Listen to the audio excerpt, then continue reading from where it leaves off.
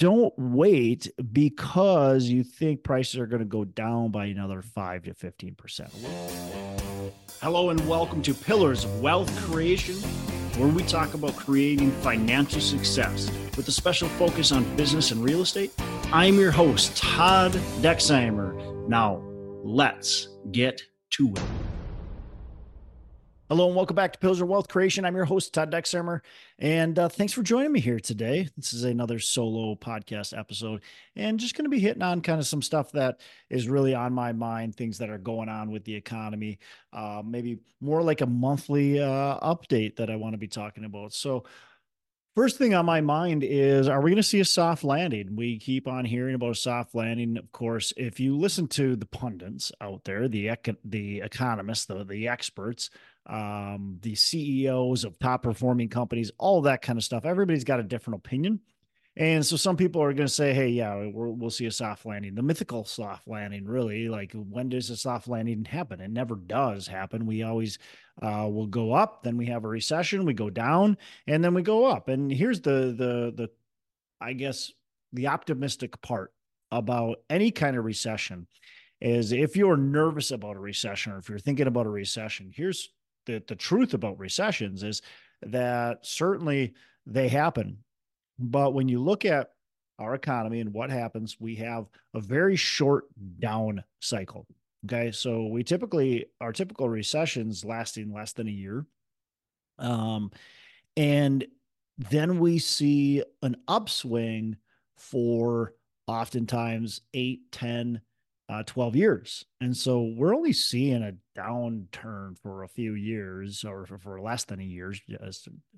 And then we see an uptick, and that continues up. So with every recession comes a lot of opportunity. But back to, are we going to see a soft landing? And like I said, there really hasn't been a soft landing, but we also have weird differences this time, like every time, right? But this time there's a lot of differences. We had trillions of dollars thrown into the economy, just trillions of dollars. We had a bunch of QE, and we've had a global economy that we've never seen before. So we've got a lot of differences now than we've had in the past. And certainly interest rates were at record lows for such a huge amount of time.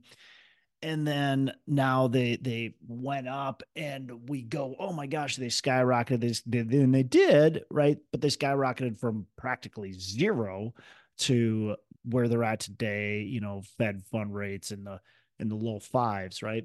10-year treasury in the fours. And so it's different timing right now. We also have something I think is going to play into kind of what happens here in 2024 and maybe even early part of 2025. We have a presidential election that's sure to be interesting, and I think very I don't know, controversial. It's going to pull out a lot of people's emotions. You've got a lot of hatred against kind of both main candidates, Donald Trump looking like he's probably going to be the Republican candidate, and Joe Biden, who is presumably going to be the Democratic candidate, the incumbent.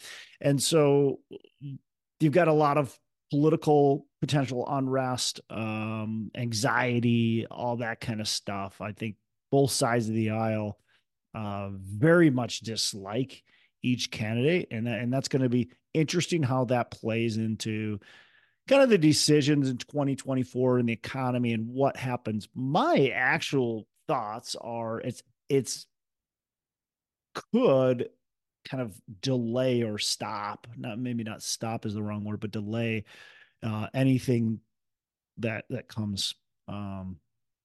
So anyways, we got economists saying, man, we're going to see this recession. It's going to be a bad one. It's going to be really bad. We've got economists that say, look, we're not even going to get a recession. Like, we're going to avoid a recession altogether as we sit in the near term, at least. And then you've got others that are saying, yeah, we'll see, very mild recession, but it's not going to be, it's going to be nothing big. And I tend to believe that it's either going to be a mild one or maybe we even avoid one. And the reason I believe that is because, again, I look back at the typical recession. That's what I see. And I see that there's very few times in history that we've seen big recessions. The last one we saw was 2008. We haven't seen a recession since then. I guess kind of we saw COVID caused a recession, but, you know, call it what it is, technically a recession, but again, really short lived. But we saw 2008 Great Recession that was damaging. That was bad. That lasted a long period of time. Then we saw the Great Depression. Okay. And so there was a big time in between where we saw a lot of garden variety, smaller recessions. And that's kind of what I feel like if we do see a recession, we're going to hit. But I'm not so convinced that we're going to even see a recession. And I'm preparing for one. And I think that's really important. If you're sitting here listening to this, you go, hey, I want to prepare for a recession. I want to be ready for a recession, but I don't want to let the fear of a recession hold me back from moving forward, from making good investments, from making good business decisions. I don't want to stop what I'm doing in preparation for a recession, but what I want to do is make my business stronger, make my finances stronger, and just in case there is a recession, so that I can come out stronger out of that recession versus weaker out of that recession.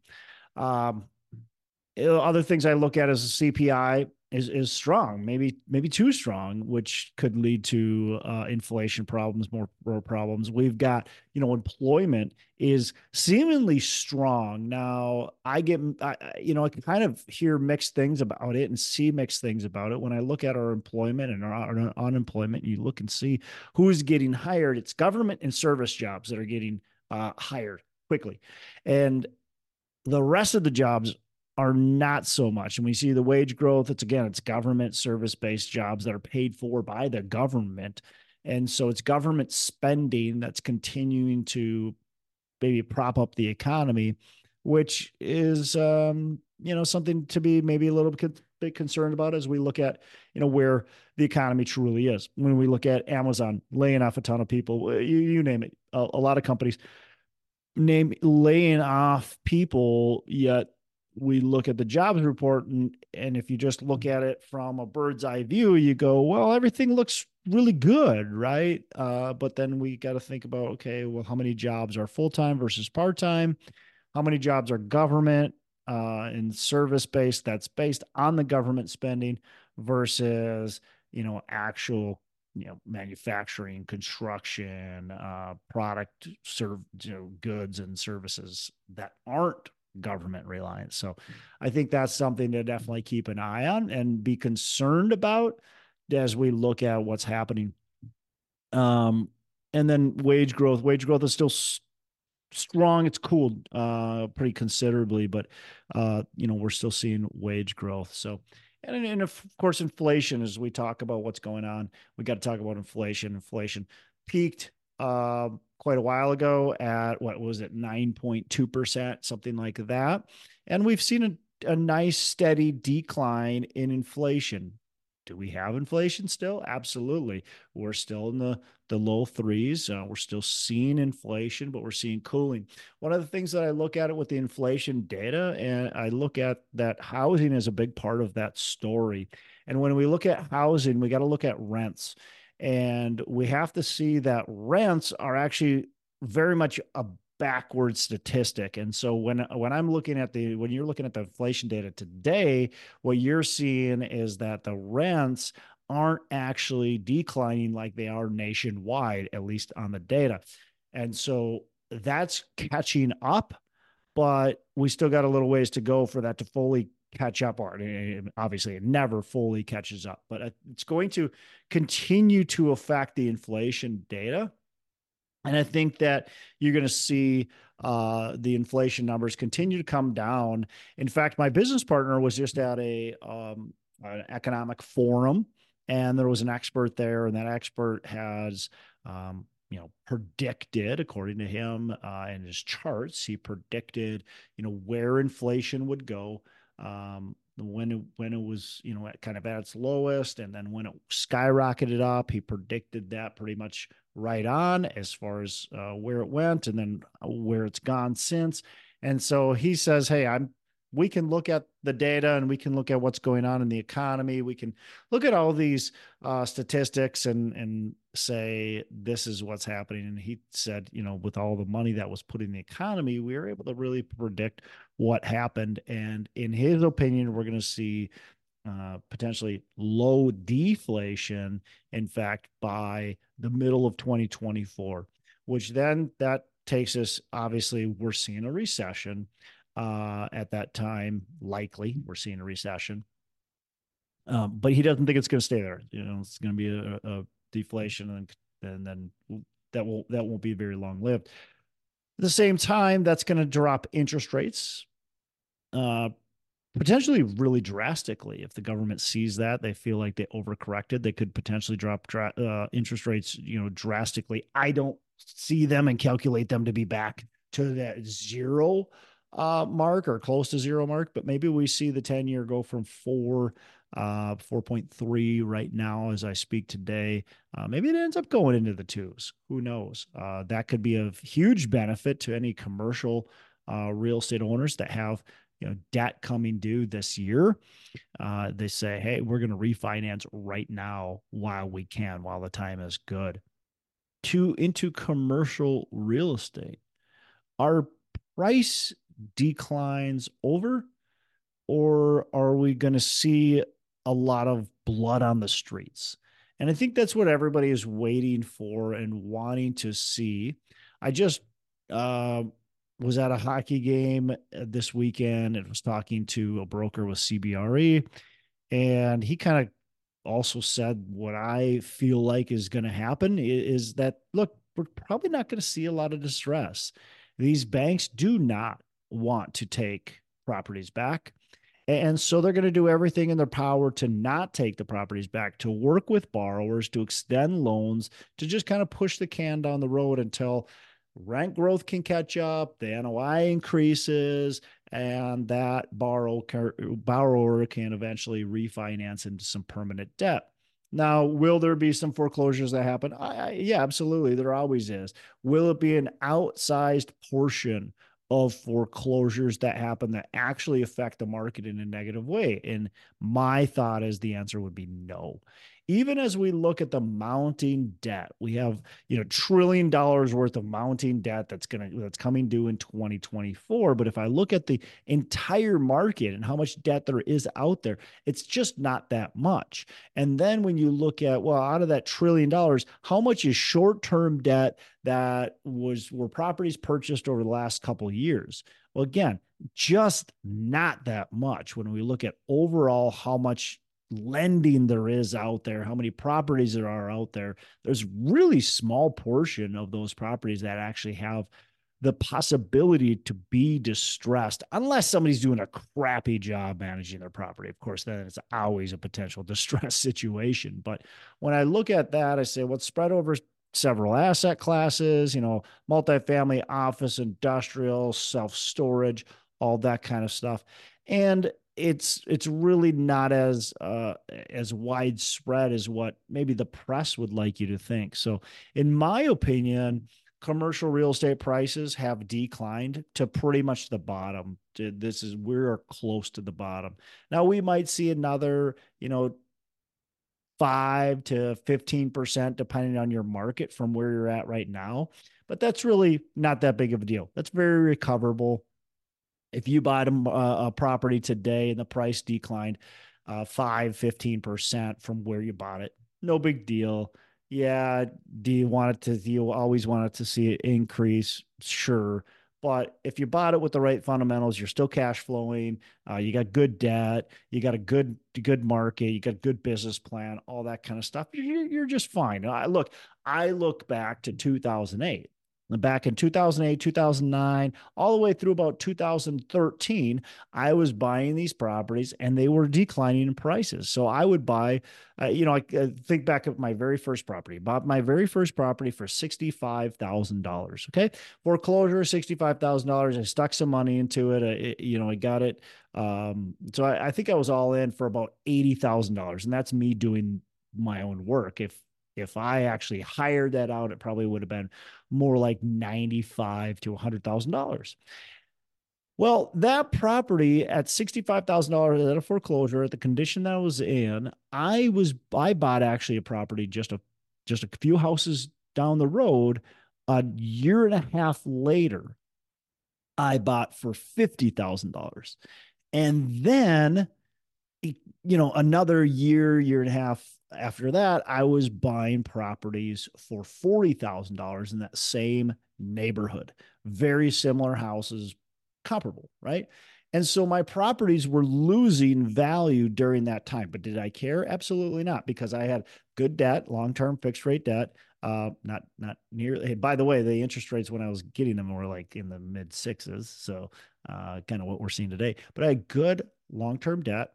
And I was getting good rents. The locations were actually not that great, not as good as I would like to see today, but certainly, things looked bad if you looked at my portfolio through the lens of like an appraiser or a real estate broker that would say, "Oh, wait a second, you bought these properties and losing value. Are you sure you know what you're doing?"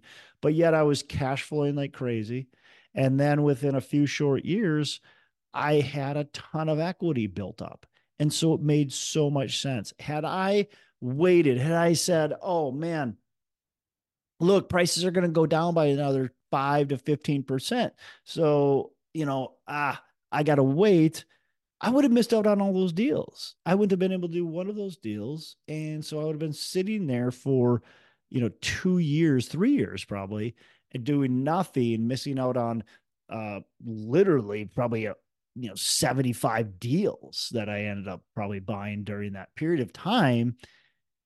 And I would have been like, "Oh, crap, I missed it." So don't wait because you think prices are going to go down by another 5 to 15%. We are pursuing properties. We don't have anything under contract right now, but we're pursuing properties. We're looking for good deals that make sense, that hit the fundamentals that we really are searching for.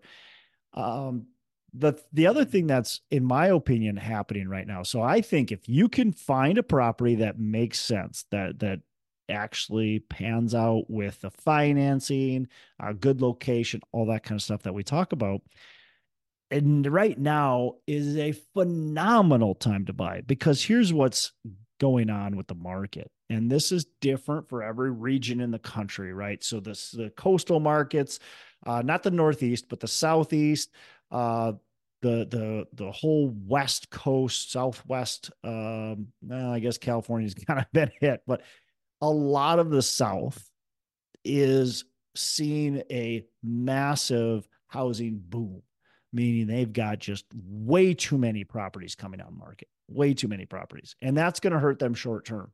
So if you're sitting here in Phoenix, Arizona, and Austin, Texas, and Dallas, Texas, and Atlanta, Georgia, you name it, a lot of the Florida markets too, and Carolinas and so on. Okay. But you're sitting there, you're going, "Crap, my rents are going down, my occupancy is lowering, my costs are going up." A lot of these markets have massive insurance cost booms, property tax booms, at the same time as they've got rents declining and occupancy softening. And you're going, "Crap." But look, if you can hold the property through that, you're going to be just fine, because what's coming is the deliveries are shutting off. So we have record deliveries happening we had record deliveries in 2023. We have record deliveries in 2024, and 2025 will start out in recordish territory, but then drop off like a cliff. And so by the end of 2025, we're going to have almost no deliveries. It's crazy how few we're going to have. We're going to have way less than our typical average. And we're going to be in the same housing situation. If you're picking a good market that's growing, right? That's what you want to look for, is you want to look for markets that have good population growth, good job expansion. And where honestly, where it's happening right now is states that people want to move into ends up typically being in the South, but it's honestly it's the red states, and they're not trying to get political, but that's where people are seeing where they have to pay less in taxes. They're willing to move to those states, less in taxes, and that's where the job opportunities are. Again, I don't want to get political. I don't want to tell you it's because of Republicans or Democrats or anything like that, but it's the stats say that the top states that people are moving into are lower in taxes and, of course, higher in job creation. And that's where people are moving. And even if they're not as high in job creation, there's a lot more jobs that people can do remotely. And so they might be able to go move to that state because of the lower taxes, because of the better quality of living. Maybe it's warmer, it's near the ocean, whatever they're looking for. And that seems like it's what people are looking for. And so they're moving into these markets. So those are the markets you want to look at. Does it have good population growth? Does it have good job growth? Is this a market that's going to continue for the long term being a strong market? It may be soft now, but it's going to be strong in the future, especially again, that spigot is just going to shut right off and we're going to see building plummet. Population will catch up, and it'll be what that'll cause is it'll cause rent growth. It'll cause very quick rent growth. And so those markets are seeing rents decline. A lot of these markets are seeing mid single digit rent declines, something most people don't even talk about, right? A lot of people say that rents just never go down. Well, that is false. It's the history proves that that's false. I don't know where these lies come from, but they do. We're seeing that in a lot of these high expansion markets, and that what that does though with wage growth and population growth, what we're seeing is that now this affordability crunch that was happening is becoming less and less and less because you've got the wage growth, you've got the rent declines. And so tenants have the opportunity to now be going and moving into affordable housing, something they haven't been able to do for years, right? So they're going to be able to move in this affordable housing for probably the next 3 years, and then we'll start to see the rents increase again, and you'll come from a very affordable place in many cases to then be able to raise those rents and still stay in their affordable range. We still got some good margin there. So that's what we're looking at, is where are those markets? Do we want to be in some of those markets? We are also looking in our own backyard, even though our own backyard doesn't quite have those fundamentals. It also doesn't have rent decline fundamentals that are happening too.